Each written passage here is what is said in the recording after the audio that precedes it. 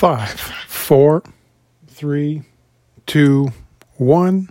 Good evening, good afternoon, good morning. Paul here, realestatepodcastshow.com. You may have heard my bird. His name's Joey.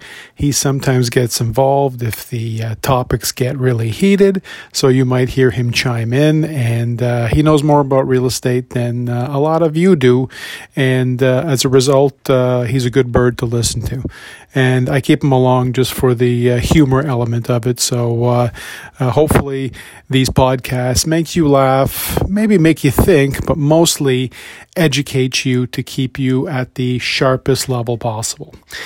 Today's podcast is all about the key elements that you need to remember when you're selling real estate in a turbulent market.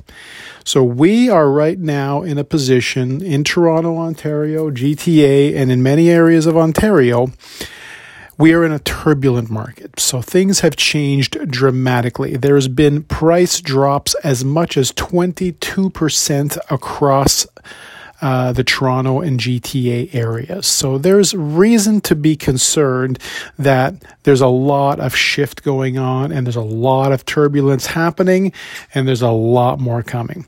So the key to making sure that you're making the right moves when you sell happen to be more important than actually selling your property and thinking, well, that's great, I'm done, I'm sold, now I can go and buy another house.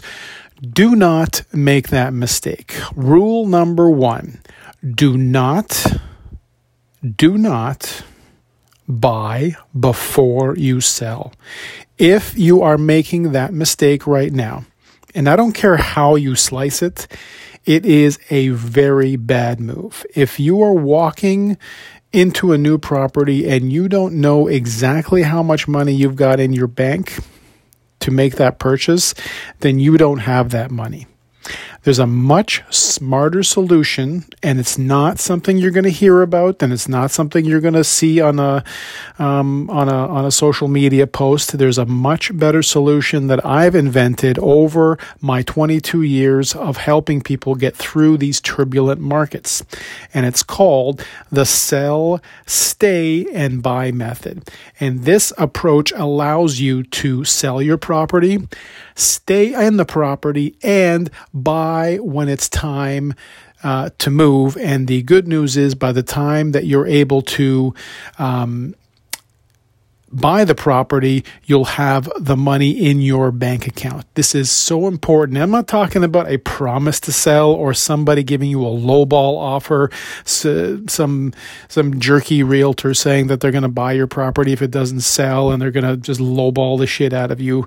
If you want to take that offer, again, you don't need me. But that's rule number 1. Do not buy before you sell right now. That's rule number 1. There's about 10 of these rules. I'm not going to go through them right now. Obviously, I want to make sure that you are in the right mindset. And when we're meeting, when we're hooked up together, when you visited me at realestatepodcastshow.com, you'll get all of that information from me once you're signed on. But for now, I just want to hit on some of the big ones and make sure you get them right. The second one that you have to absolutely make sure about is you have to know what the right amount of deposit is supposed to be for your property.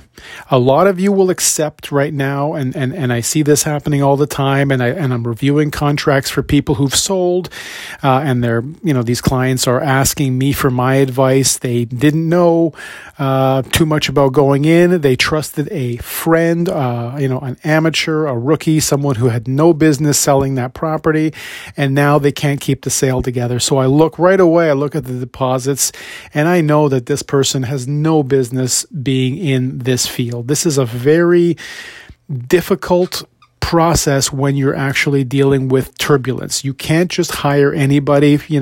Again, you want to be nice to your friend, that's fine.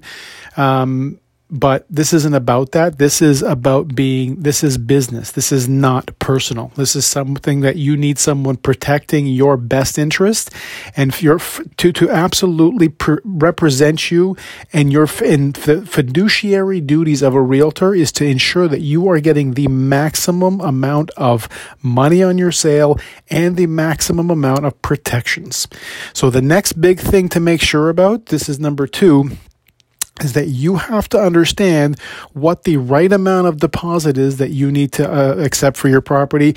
It will vary from area to area, so it's not an easy decision. It's not a question. It's not a number I can give you now, but it's something that has to A, be established, and B, it sometimes has to be negotiated into the offer. And there's a couple of other clauses that are on top of this deposit clause that I will make sure that you are fully aware of, so that you're not going to make the mistake of thinking that you've sold your property, because anybody who sold their property in the last 2 or 3 months, you didn't sell your property yet. It's not sold.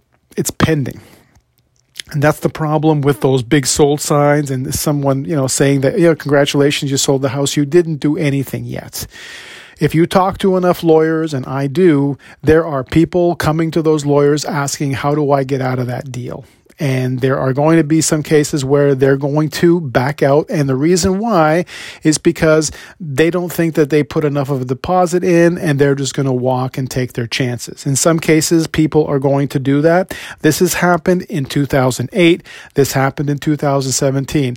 So if you're going to hire someone, and if you're serious about selling your house, and you're talking about not just hundreds of thousands, you're talking about millions of dollars on the line for many of you, this is not the time to just hire a friend, some guy you went to high school with, someone who doesn't know what they're doing.